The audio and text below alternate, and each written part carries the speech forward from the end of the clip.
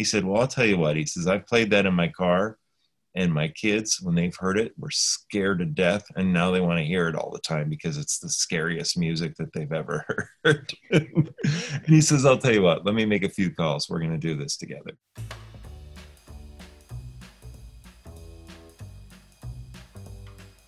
Hi, I'm Cosmo Calloway. And I'm Eliana Stanford, and you're listening to Full Steam Ahead.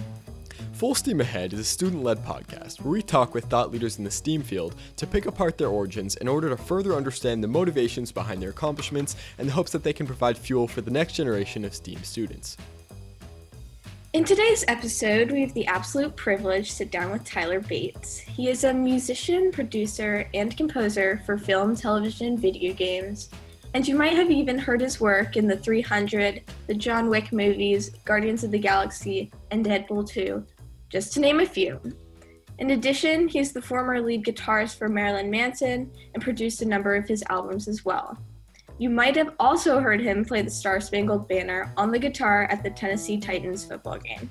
Tyler's seemingly endless list of credits typically revolve around horror and action and have made their ways into a plethora of media, including a Disneyland attraction, which we'll touch on a bit later.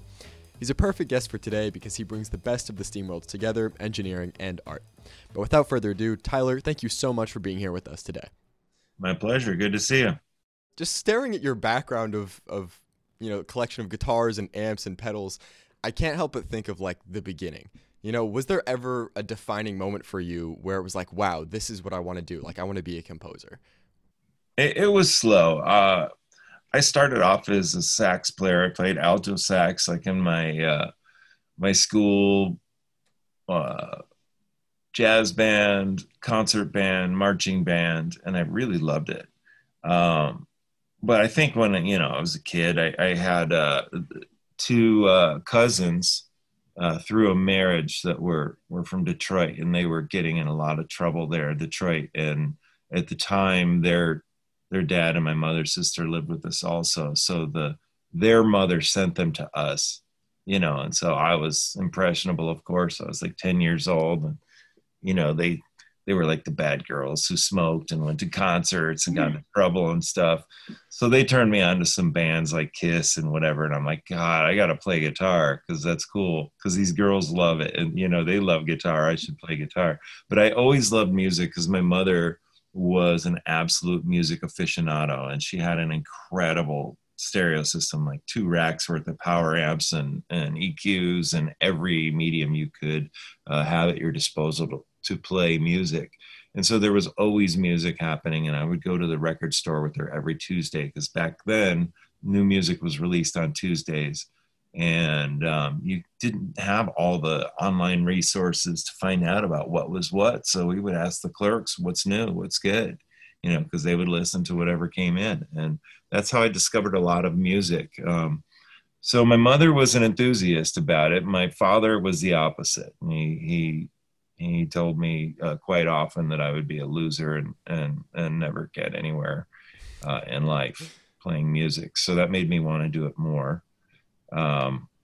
My parents literally used to argue about it, like not even casually. It would be knockdown, drag out arguments about me playing and my dad telling me to turn it off. And so that was a thing. And I guess back when I was in the concert band, I was really good on sax. And for whatever reason, Mr. Cooper never in jazz band would elevate me to first chair. And it really pissed me off.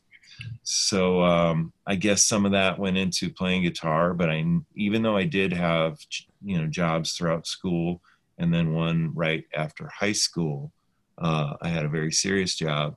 I never made a choice not to be music first, and that was always going to be my life. I did manage a trading firm in the Board of Options Exchange in Chicago when I was 19, so I was the youngest person to ever do that. So I was also trading stocks and options, but it was more of a survival job. I had had some tragedy in my family and I needed to survive at the time. So thankfully I worked with a group of people that provided tremendous parental guidance for me and educated me in a way that I don't believe I could have been educated elsewhere. So you kind of described a slow transition into the music industry. Like, what was it like trying to break into such a competitive and fast-paced and exclusive field? It's interesting, I'm from Los Angeles originally, and then at some point when I was a kid, we moved to Chicago, and I hung out there for a while and moved back here in 1993. So when I was in Chicago, I always had bands, and we were the top local band in Chicago. So that part was great. Like, I was just planning on being a rock star guitar player. It was so fun back then, actually, more than any time where I would pull up to a club on a Saturday night to go play my gig, and it's like 11:30 at night, and there's a line around the block, and it's really hard to even get to the dressing room, and it was really fun. But I knew that that was not really enough for me. I wanted to, go for it for real. And I knew that I wanted to come back to Los Angeles. So that is ultimately what I did. But when I moved to LA, I came back to write songs with people and produce artists. And that somehow turned into a record deal in a band I had called Pet. And we signed to Atlantic Records, and that had its whole life. But in the meantime, I was meeting people at barbecues and wherever, and they were filmmakers, and I had never met filmmakers before. I mean, in Chicago, I never met any. So, they would be doing small films, and they asked if I would do the music, and I was honest and said, I've never done this before, or I've done very little of this. And they're like, that's okay. You can't really screw it up. I mean, there was not much money to speak of, but it was all very good experience. And I'd done 35 movies or something like that before, well, I did 18 before I ever met another person who scored a movie. Right. So I'm completely just learning from directors, editors, producers who don't do music. So that's how I started my education with film scoring.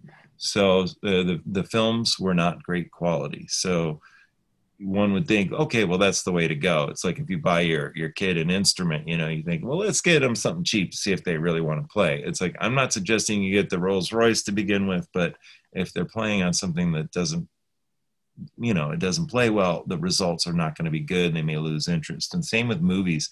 It's much more difficult to write good music in a bad movie. So I wrote a lot of terrible scores. And I also didn't know that I should just be myself. Whatever version of me is the person creating the music for the movie is where I really should have started, and I would have grown and matured, I think, in a more even way. But I had a few box office bombs, and each of those I thought were going to be my big break. Like Get Carter with Sylvester Stallone was a beautiful movie, but it performed really poorly at the box office. And then I had this other movie with a ton of big actors in it called What's the Worst That Could Happen? And probably that film title is self-explanatory. But somehow I was doing this little movie. Mario Van Peebles wrote and directed it, and it was a story about his father. And this music supervisor is this guy named G. Mark Roswell, who I'm still friends with. And he's since not, he's retired from the business. But he kept telling me, he says, I'm doing Dawn of the Dead, and I really think you can do it. And I thought, well, I don't have the experience with large orchestras, and I'm sure you're meeting with everybody who's ever scored big horror films in Hollywood, because it was a Universal movie, and I just thought there's no way I could get the job. So what I did was he said, while you have time, we were still working on the other movie. He did the Mario Van Peebles movie. He said, write a couple pieces of music, and he slipped me the script. And so I did, and I put those 2 pieces of music on a CD with about 20 tracks that are really like avant-garde classical music that I thought would be really great reference points for the score for Dawn of the Dead. So I actually had this meeting with the director, Zack Snyder, eventually. And I said, I imagine something kind of like Penderecki, which now Penderecki is a very common influence or inspiration on horror films, but at the time, Penderecki had not become as common a reference. So anyway, I said, I would use like Penderecki's music, like this type of piece of music as the basis for the score, and then we can add the themes and the color throughout. And he's like, what's a Penderecki? And then right then, the producer, Eric Newman, son of Randy Newman, walks in with the CD. He says, Penderecki, he says, that's what I have in my hand. He says, that's what my dad said he would use to score this movie if he was doing Dawn of the Dead. I thought, okay, that's a good sign, I think. So I played that track to Zach, and I said, I'm playing you this because I don't personally have experience with the orchestra this large. I said, however, I've produced music my whole life. I'm very confident that I could definitely execute this well. And he said, cool. So he listened to it and he's like, oh my God, that's disturbing. And I'm like, well, yeah. I said, if we can't scare people, at least we can make them uneasy, right? Anyway, I heard later they were hiring someone else. I even went and saw some other movie like Texas Chainsaw Massacre or something like that, and saw the Dawn of the Dead trailer, and I was really bummed. I'm like, God, I was so close to catching my break, and then so that didn't happen. The funny thing is I did end up doing a movie for the director, did the Texas Chainsaw Massacre reboot. But then 5 weeks later, I get a phone call from G. Mark Roswell, and he said, hey, they put a pin in hiring a composer, and every time music comes up, the director keeps mentioning your name. He said, so they want to see you again for another interview, and the executive producer wants to talk to you. So I met with them, and I said, look, to the executive producer, I said, I will not screw this up if you give me an opportunity. I said, I'm smart enough to know what I don't know. And he said, let me ask you this. He said, you gave out a CD to Zach when you took that meeting. I said, yeah. He says, I have that CD. He said, what's the first track on that? I said, oh, well, that's something that G. Mark suggested I write, inspired by reading the script. He said, well, I'll tell you what. He says, I've played that in my car, and my kids, when they've heard it, were scared to death, and now they want to hear it all the time because it's the scariest music that they've ever heard. And he says, I'll tell you what, let me make a few calls. We're going to do this together. So that was kind of cool, and the funny thing is so we're talking 2003, and I had just done this movie also called You Got Served, which was a dance movie. Both movies came out the first quarter of 2004. Both were #1 movies. And my next job interview was not for 5 months, and I couldn't get arrested. So that's when I had time to start developing 300 with Zack Snyder, which we worked on that for at least a year or so before Warner Brothers decided to move forward with the movie. So things just don't go as they appear. You don't just go to school nowadays and get a film scoring degree, which I don't even know if they had that back then. They will offer that anywhere these days. You just have to persevere, and you have to be the type of person who cannot visualize a life not doing what you love. There just can't be a backup plan. Otherwise, it's just far too difficult to fathom making it, because you'll use the backup plan. This business will break you down. It will break your soul. And you've got to find a way to stay committed to what you love and to continue to be engaged with that thing that got you so excited about what you are doing anyway from the very beginning. So there's my tangential answer to whatever you asked me. Not to worry, we welcome tangents on this podcast. Tyler, you speak in music, but how do you work with people who don't speak that same language of music, or, they're not as musically oriented as you are? How do you go about describing a scene to someone who might not have the same understanding of music that you do? Well, that's interesting, but music is embedded in every part of our experience, whether we're aware of it or not. Obviously, if you're on social media, there's just music everywhere there. If you're watching TV, whether it's sports or TV shows, there's music, and you may not understand what a G major 7th chord is, but there's a certain feeling or emotion that it may elicit.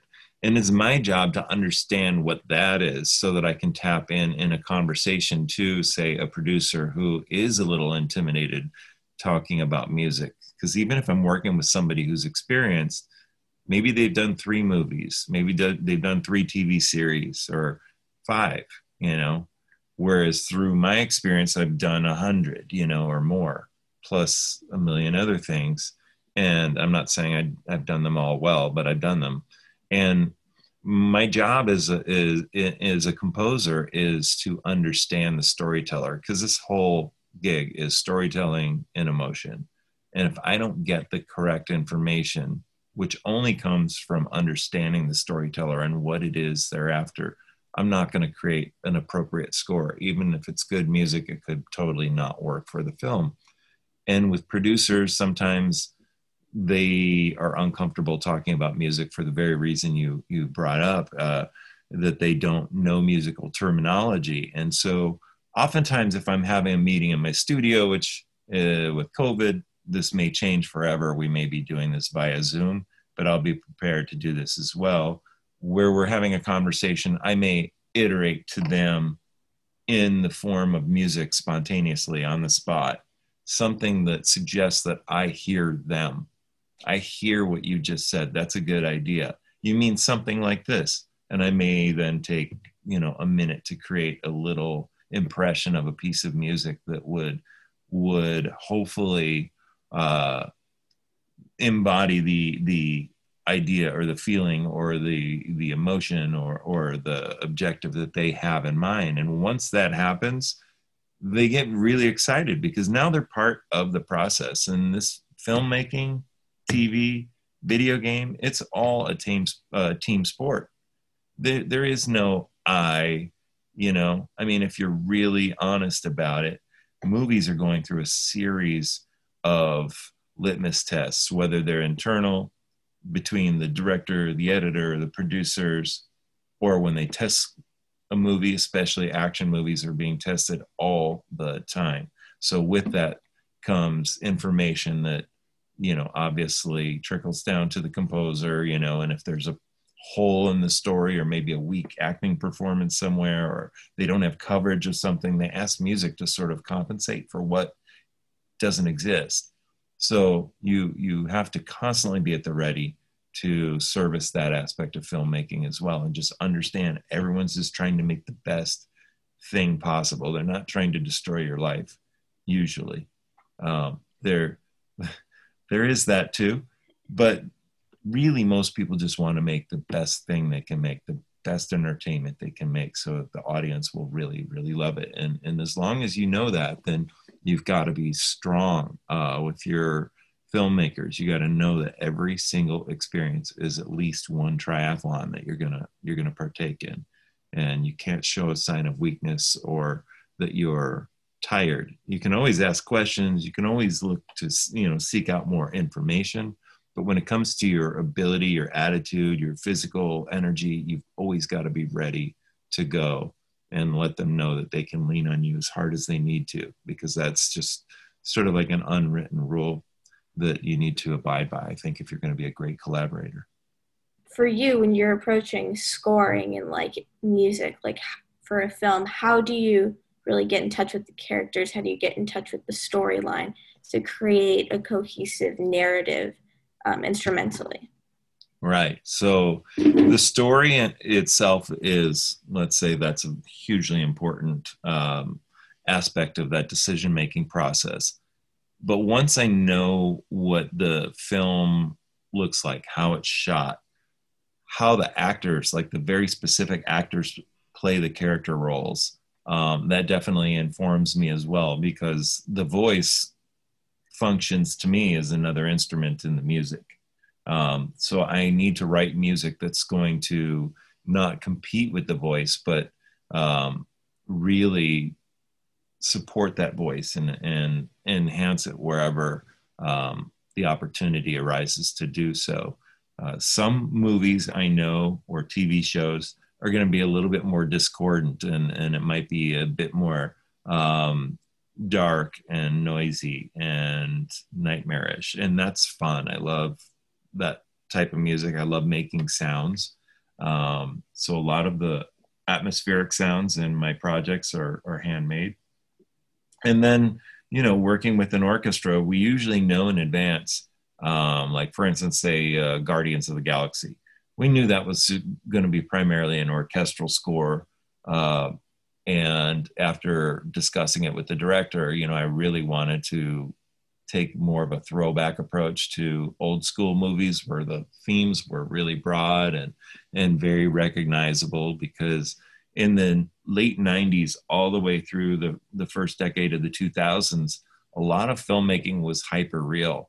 So there were not themes. The directors really didn't want melodic scores. They wanted more of an extension of your mindset as far as what psychological state you're in. So each project is different. I'm starting a new one very soon that is a horror movie, but it's very much an avant-garde approach to the music, and it will involve human voices and some other organic elements that will probably wind up I guess it ultimately will probably be a little bit disorienting and disturbing, but I'm excited about that because the director is someone I've worked with before and he's fantastic. So every single one of these projects is a learning experience. That's something to remember. You just never, ever stop learning. If you do, you stop growing. And there's, you have to have the humility to not only accept that, but to desire that in your life. Every artist I work with, I learn something new from them, whether they're a good artist or they're crap. You learn no matter what the endeavor. So I think that's what keeps my fire going. I'm always excited. I'm 55 and I wake up excited. I feel like I'm 20.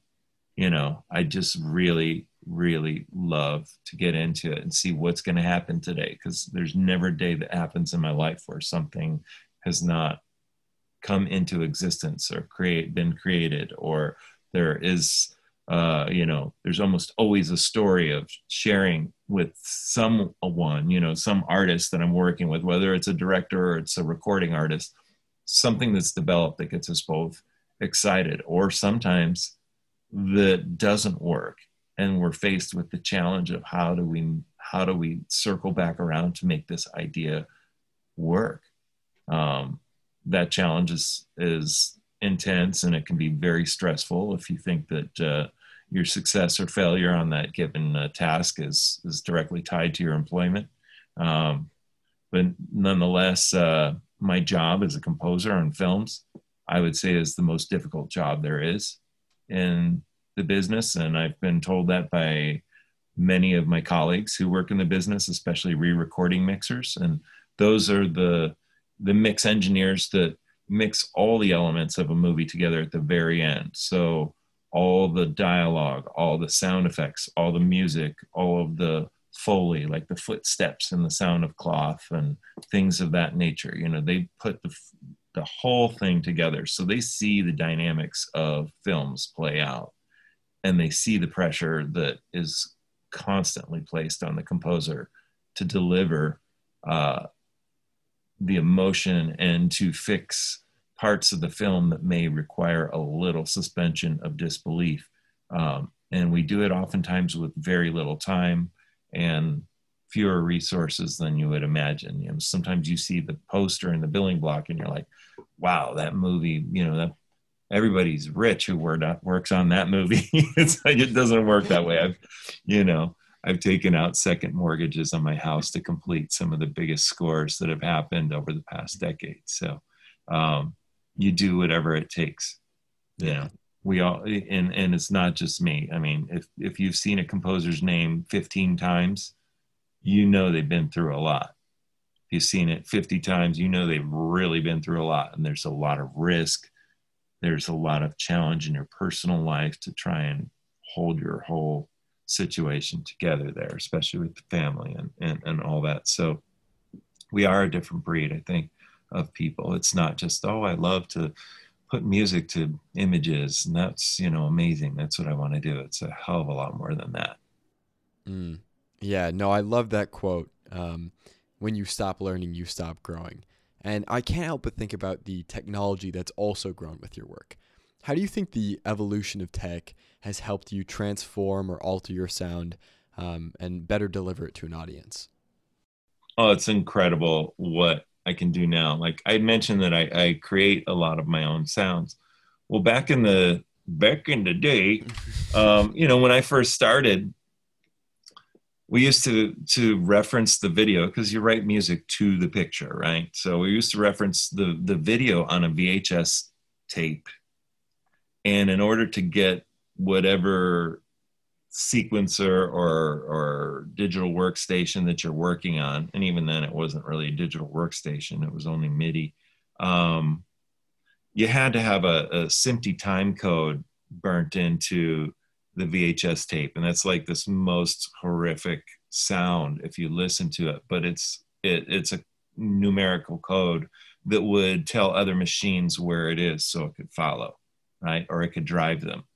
And to get all that stuff to work and to lock up, like literally every time you hit play, was so exhausting. And then, say for instance, the samplers that would play back sound, their capacity was so limited and the quality of sounds was so minimalist that you're reliant upon synthesizers. And if what they were asking for in a lower budget film, which is where I started, for somewhat of an orchestral score, maybe I could have my friend come in and play trumpet and double on flugelhorn and something else, but I'm using a lot of crappy samples I also was thrust into synthesizers at a time when I was, primarily focused on guitars in my life. So there was a learning curve there.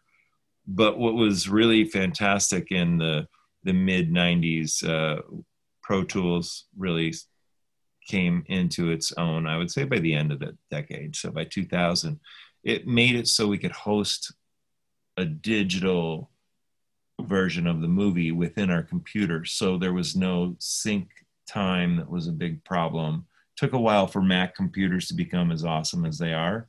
They used to crash all the time, and that would be a problem. But now data management is easier. The way you can store things. I remember spending almost $1,000 like on a 4 gig hard drive or something at one point in my life. And you can get flash drives at CVS for nothing, 100 times that. So it's really, that has definitely taken a lot of the laborious time that really didn't necessarily factor into the musical product in the end. It took that out of the equation. And I came in an in-between time, because the big composers were using orchestras. So they didn't have to make great sounding demos. A lot of the times they wouldn't. They would just sit at the piano and play the score to the director and say, okay, so the French horn does this, and they would play that, and so on and so forth. And there was a lot more trust because there had to be end composers just to create an incredible score. Once everything became digital, including editing, everybody involved in the business, creatively, realized they could put their hand into the process, whether it's editing, sound effects, or music. So with the advent of this technology, which gave me greater capacity to write more complex music, especially non-orchestral music, or even orchestral music, because the samples that I now have access to are all live recorded instruments. They sound fantastic. So it doesn't necessarily sound as good or have the soul that a live orchestra will have when it performs the music, but it's a pretty darn good tool to mock up something that will allow me to present to directors and producers without asking them to suspend their disbelief in what the music will sound like. So technology has really made it much greater for me to articulate more exacting what I'm intending on delivering to the movie. And then of course there's a whole discussion that comes with that, because then the director and producers, since they do have a more concise idea, they have more concise comments. And so as you've learned in your life already, with the advent of every new OS or any new aspect of technology, there are greater possibilities and greater capacities to expand on what you already know. But it also allows for more people to be involved in your process. So you know, there's always there's always some slight detractor that comes along with any forward progression. So, and I'm not suggesting that they're, you know, my collaborators being involved in this is really a negative thing. It's just, it causes for more changes to occur. And so we oftentimes as composers will get new reels of a movie on a Friday night, and they want a million changes to the music because the picture's changed and maybe some test data came in. They're like, oh, well, we don't want to play the scene humorously. We want to play this really tense and let the humor just be funny. It's like, okay. So can you have all those changes for us for Monday morning so we can get it into the new cut because we're testing again Monday night? Have a nice weekend. You know, so you work around the clock to make it happen. And that part of it is really frustrating sometimes, especially when you're like me, I'm a dad. And so I've missed a lot of things in my life with my kids. I've been there for a lot of things too, because my studios are my home. I have 2 other associates who work here. And so, you know, they can help cover for a couple hours here or there if I need to make some time. Funny thing is, they did not grow up in the same era as me, so they never knew what it was like to sync up a VHS tape, or do they know what SMPTE code really is? So luckily for them, they got in at a really great time technologically. So it's a lot of fun. It is. It sounds like there's a lot of technology and engineering involved, which honestly, I think a lot of people don't really take the time to appreciate. There's just a lot of like looking at the finished product and being like, oh, wow, that like really adds a lot to a scene, but they don't really understand like the, like, you know, the years like long work that you had to put in to create that. How do you think like engineering and technology plays into like the arts and vice versa? I mean, conceptually, you have an idea that you're aspiring to, but you know that in order to get to the finish line for this idea to come to fruition, that it's going to go through many permutations. So there are parallels between them. Like, for instance, with music, you can write a piece of music using your keyboard and amazing orchestral sounds and play that music to someone and they'll be like, wow, that's really great. But for that music to come to life and be in a film, not only do you need to understand the tasks of other people working in a movie to appropriately interface with them, but you have to produce this music. That means you have to prepare it. It needs to be orchestrated.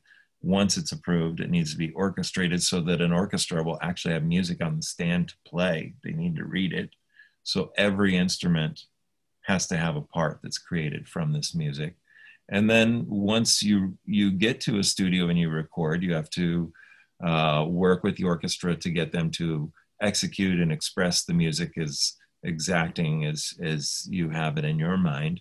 And then once you get that back, you have to edit it so that it really is syncing with the picture beautifully.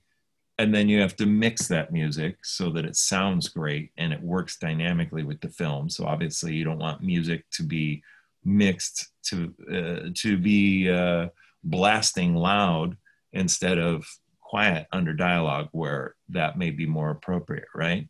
So even though it's not as simple as just turning the volume down, it's a matter of all along you want to write the music so it's intended to be quiet, but you also have to place it into the movie so that you know that it's working as intended.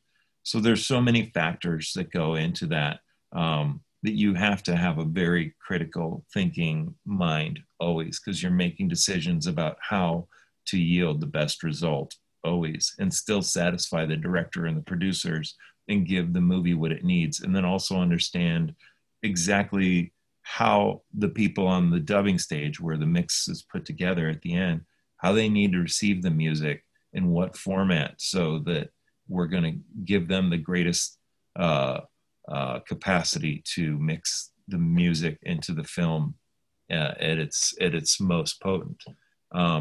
Engineering, you know, I think is also a matter of learning and you need to obviously develop a foundation of understanding of what it is that you're doing. I mean, there's obviously many different fields of engineering. Just say you're, I don't know, you're designing automobiles or something.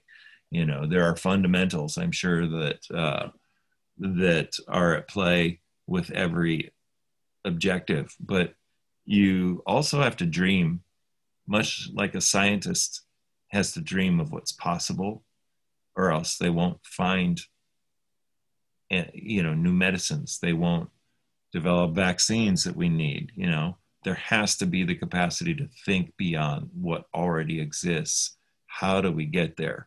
And there needs to be a fundamental understanding of what that world is that you're living in. Those tenets of your profession are going to be applicable to the dreams that you have, the creative mind that you have.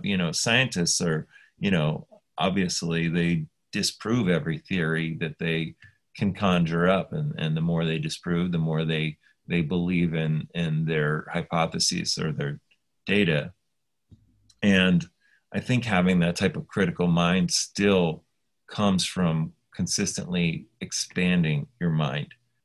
I know that's a very tangential answer, but I think it's a very complex question if you really think long and hard about it, because you especially are facing the greatest challenges to survive in a world that is balanced and that's healthy for people. And unfortunately, you've been tasked with it because a lot of people before you were not thinking too far beyond themselves. So there is going to be, out of necessity, some just absolutely incredible things that happen now, that because we're so desperate for the invention of new ideas, we're going to accept them. We're not going to think that people are absolutely crazy out of their mind. Where 25 years ago, 30 years ago, just imagine, like, if you can think of this, what if someone from 1955 all of a sudden came right out of a time capsule and sat down and watched an NFL football game, watched the way we're advertised to, the way we see things now? They would think that is like thousands of years in the future of, where people are just totally crazy and everything is so different they can hardly even recognize what it is. But now, because of the era we're in, where time is becoming an exponentially diminishing factor as we jettison towards singularity. And now we're going off on another tangent. I think it becomes very, very interesting if you're in the field of science. Right now has to be just absolutely, just incredibly exciting. As frightening as it is, it's got to be the most exciting era ever, I would think. Speaking of incredibly exciting, you wrote the music for a Disneyland attraction, Guardians of the Galaxy Mission Breakout, which I'm sure was absolutely insane. I'm sure you got to work with Imagineers, who I think are the perfect embodiment of science and art. But what was that experience like? It was one of the best experiences I've had. First off, the people at Disney Imagineering are wonderful. They do dream. I mean, I know that they have a lot of corporate stuff that they have to deal with on a daily basis, but they really do dream. They really think about what would be an awesome experience for people, including themselves. So it's not like, so for instance, that Mission Breakout was it used to be the Tower of Terror, right? They converted that attraction into our thing. And everybody working on that thing, they'd ride that, after midnight, because we could only have meetings after midnight because Disneyland's open till midnight. So we couldn't gain access to it for the longest time until after midnight. So one of my associates here, she and I would roll down there for these midnight meetings, ride the ride 3, 4, 5 times, try and not puke afterwards. And then you talk about it, after each ride, you talk about what we're seeing, what we're hearing, what we can do to make it better, but always with a great deal of support. And I notice, in video games, it's a very similar environment where it's very supportive. It's like you're a team of developers. It's not like, oh, if you don't nail this, you're out. You know what I mean? It's like it's a team of developers, and everyone is supportive of one another's success. And I think that that's why video games are so huge. I think that's why those Disney attractions do so well, because that love, that passion is entirely transcendent to the people experiencing the ride or the game. They feel that it was made by people who love it. And there's that authenticity that makes it really cool. Fun thing about that is that there's a Halloween version of that ride.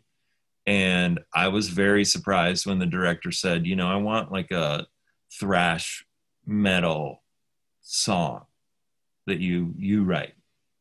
And it's going to play from September through Halloween. I'm like, really? And he said, yeah. He says, just make it heavy and wild. And he says, I just want there to be a lyric in it that just says monsters after dark as many times as possible. And I'm like, okay, then. So yeah, I made this track. And then I ended up just singing it because there was no time. I just had to do it. So that became really popular too. So it's kind of funny to do that. You can even, that track, you can buy it on iTunes, I think. It's just neat to do something like that where it was unexpected. And it's like, oh, cool. We're doing this auxiliary version of the ride, which was already fun. But I really felt like that was a chance for it to be mine. I mean, I love the other stuff is all based on Guardians of the Galaxy, and that's cool. But this was my track. And it was a direct result of that collaboration with Joe Rohde, who was the director of that ride, and John Dennis, who was one of the producers of that attraction, as well as many of the Disney attractions around the world. But yeah, those are good people. And when you're working with good people, you feel like your life is in a good spot. You're putting your time somewhere where it really matters. Because as young as you are right now, it won't take long for you to realize how fleeting time is and how that is the most valuable thing any of us have. And I'm not talking, in some morose kind of way, I mean, who knows? You can live to be 100, but you might not. So who you spend your time with, what you do with your time, that's something to keep in the front of your mind throughout your life. The people that are your friends, the people you may choose to have a family with. I mean, those type things are so, so important. You really need to think long and hard about what that is. And if you do for yourself, then you'll probably be more successful in the partners you choose to engage in business with and relationships with and marriage with, if that's what you choose to do, all of that. So, life isn't compartmentalized anymore. It used to be, I leave my work at work, but everybody's on social media. I don't go on it really. It's a den of horrors to me. There's just, if I were to read up on myself, I'm sure there's just a bunch of people talking a bunch of things that I don't really care to read. But, what we do now is always spilling over into after hours. And we just really have to think about what it is that we're doing with our lives and who we do it with. And I think if you do that, you will have a pretty good shot at having a decent experience here. Kind of touching on what you said about social media, there's a lot of cliches and stereotypes that are able to cycle on someone's feed. What are some cliches about the music industries that are very commonly stated but you disagree with? Well, there are a couple things. When I first started out in my rock bands, I can't tell you how many times I heard, "You'll never make it. It's 1 in a million." So I think if you want to pursue a life where there is no precise handbook as to how to go about it, regardless of how incredible it is to become a surgeon, and that's a ginormous undertaking to become one, there's still steps that in school they can show you. But you go to school to become a film composer, they can teach you about John Williams music or whatever, but they're not going to teach you how to establish yourself in the business, because the people teaching you aren't established in the business, you know? So you need to take steps for yourself to take that 1 in a million and start making efforts that reduce those odds to 1 in 800,000, 1 in 500,000, 1 in 250,000. And you can do this by continuing to work really hard at every aspect of your craft. So for every note of music you write, learn something about another technical task in the business: editing, directing, writing, producing, cinematography.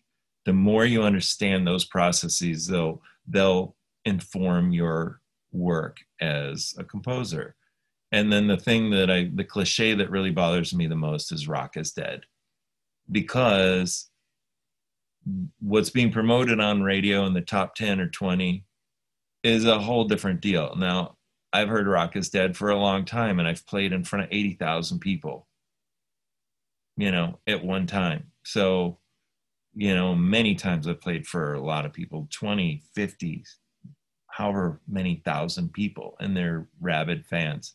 So that's not true. And I think we need a healthy rock music for some people to just have a non-destructive way of kind of letting out their angst, and also enjoying, exalting their joy for being alive and for being with their friends. And I think that's one thing. I'm hell-bent on helping bring rock music back to more of the mainstream radio and to the Grammys, presented on TV one day. But I enjoy working in it. I don't get discouraged. I have a song right now in the top 20 with an artist, so I'm excited about that. Again, I think everything that is great is valid, and everything that isn't, sometimes that ekes through too. I try not to allow that to dampen my spirit. I just always believe in what's possible. Who do you consider to be your compositional muses or inspirations that maybe the audience can go out and listen to and help revive rock as well? Well, for sure, rock music, Black Sabbath, man. Great band. Early Van Halen music really was cool. Queensryche was a band that I really liked. They're from Seattle. But I also loved I grew up listening to Sly and the Family Stone, Stevie Wonder, jazz, like John Coltrane, Thelonious Monk. I mean, that really opened my mind, because there's so much tonal information and so many, there's so much virtuosity in that music that I at least began to absorb the concept of what the difference between virtuosity and self-flagellation on your instrument happens to be. There is a huge difference. Classical music, I have a tendency to really I do like some of the, contemporary music that is more discordant, but even if you listen to Ligeti, it's not all of that, dark smoke of music. There's some great choral works that he did that I was really inspired by. And then film composers, I really loved Don Ellis's scores for the French Connection movies back in the early 70s. And the director that directed those movies is named William Friedkin. So he did The Exorcist and a number of movies that are considered, American cinematic classics. And I worked with him on a film, and he told me the backstory to a lot of his films, which was really interesting. And he saw Don Ellis performing at a club here in town at Largo, and he just asked him if he would score his movie. That was it. It was his first movie. He'd never done it before. So I thought that was cool. It was a much cooler way to get into the business than how I was asked, like at a barbecue or something. But it would have been cooler had I just performed and someone asked me, "Oh my God, you got to score my movie, please." But anyway, it was I thought he was great. Obviously, I love Bernard Herrmann, Maurice Jarre, all those epic films from back in the day, like the biblical movies and stuff. Great. And then, contemporary, I just love Tom Newman's work. I think Thomas Newman's a genius and a very soulful artist, which his work is connected with me forever because of that. So, yeah, I mean, there's too many to name. Yeah, I mean, as we wrap up, we always like to ask our interviewees if they have any advice to our primarily, youthful audience, as they want to like follow in your footsteps and kind of look up to you. So what would be your advice? Following in my footsteps is dangerous because I don't believe in having a backup plan.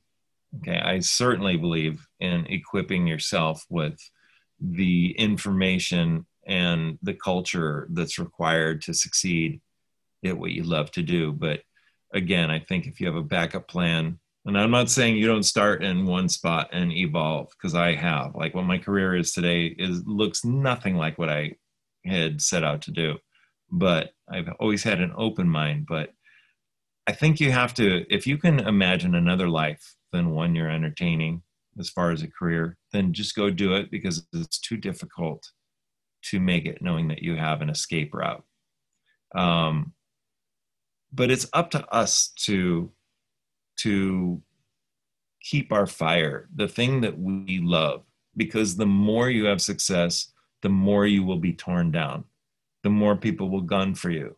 The more people will come after you with lawyers. The more people will talk terrible things about you because you're their competition. And you don't think that when you're in the arts. You think, oh, I'm in the arts, it's not like, Wall Street or something. No, it is, unfortunately. But I don't allow any of that stuff to ever, dampen my own spirit. It's up to me to keep that in check. It's up to me to continue to digest inspiring works that make me want to be better. I'm going to go until I drop dead. Like, I'm always going to write my best piece of music. I haven't written my best music yet. That's how I feel. And it keeps me excited for what the possibility of every day is. And sometimes we go through slumps, right? Not everything's full blast. It's not everything's like, oh, wow, you made it. People say, they ask me what it's like to make it. And I was like, I haven't made it. You kidding? I'm just starting. I would never know what that feels like because I'm not complacent enough or trusting enough to just accept that. I have to continue to prove myself. And the more I stay in that mindset, the more I feel alive. And I think that that's what you want to do in your life. Money will always come and go in a person's life. It's not something to base. It's not the metric to base your objective on. Maybe there's the love of how you're going to acquire it, whether you're trading stocks and options or you're building a business or whatever. That's a different story. But you really have to be excited by the challenge and by change, and to embrace change and not complain that things aren't what they used to be, because they're never going to be what they used to be. My business will not be what it was March 10th of this year. It's never going to be exactly that again. So I can either be upset about that, or I can be curious enough to see how it's going to evolve, because everything's different now. And our life will be different. And some with that is going to be some great things, some beautiful things that come into our existence that did not exist before the necessity to create whatever it is that is coming and has already developed as a result of this global pandemic. So I really think it's important to learn. It's important to embrace change. And it's up to us to remain passionate about everything in our life. No one else is going to do it for us. And you're going to get knocked off your horse a ton.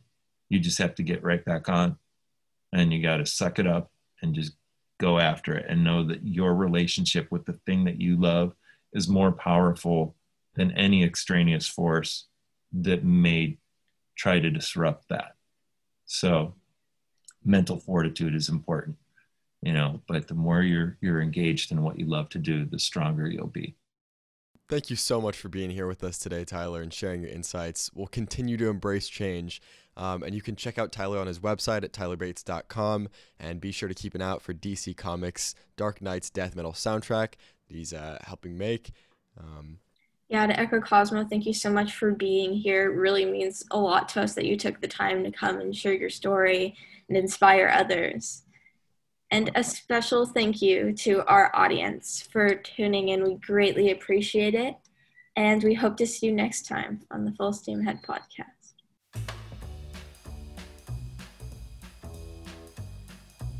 Be sure to follow the Full Steam Ahead podcast on Instagram for the latest info on upcoming guests, as well as Q&A opportunities, where we take questions directly from our followers and pose them to our guests.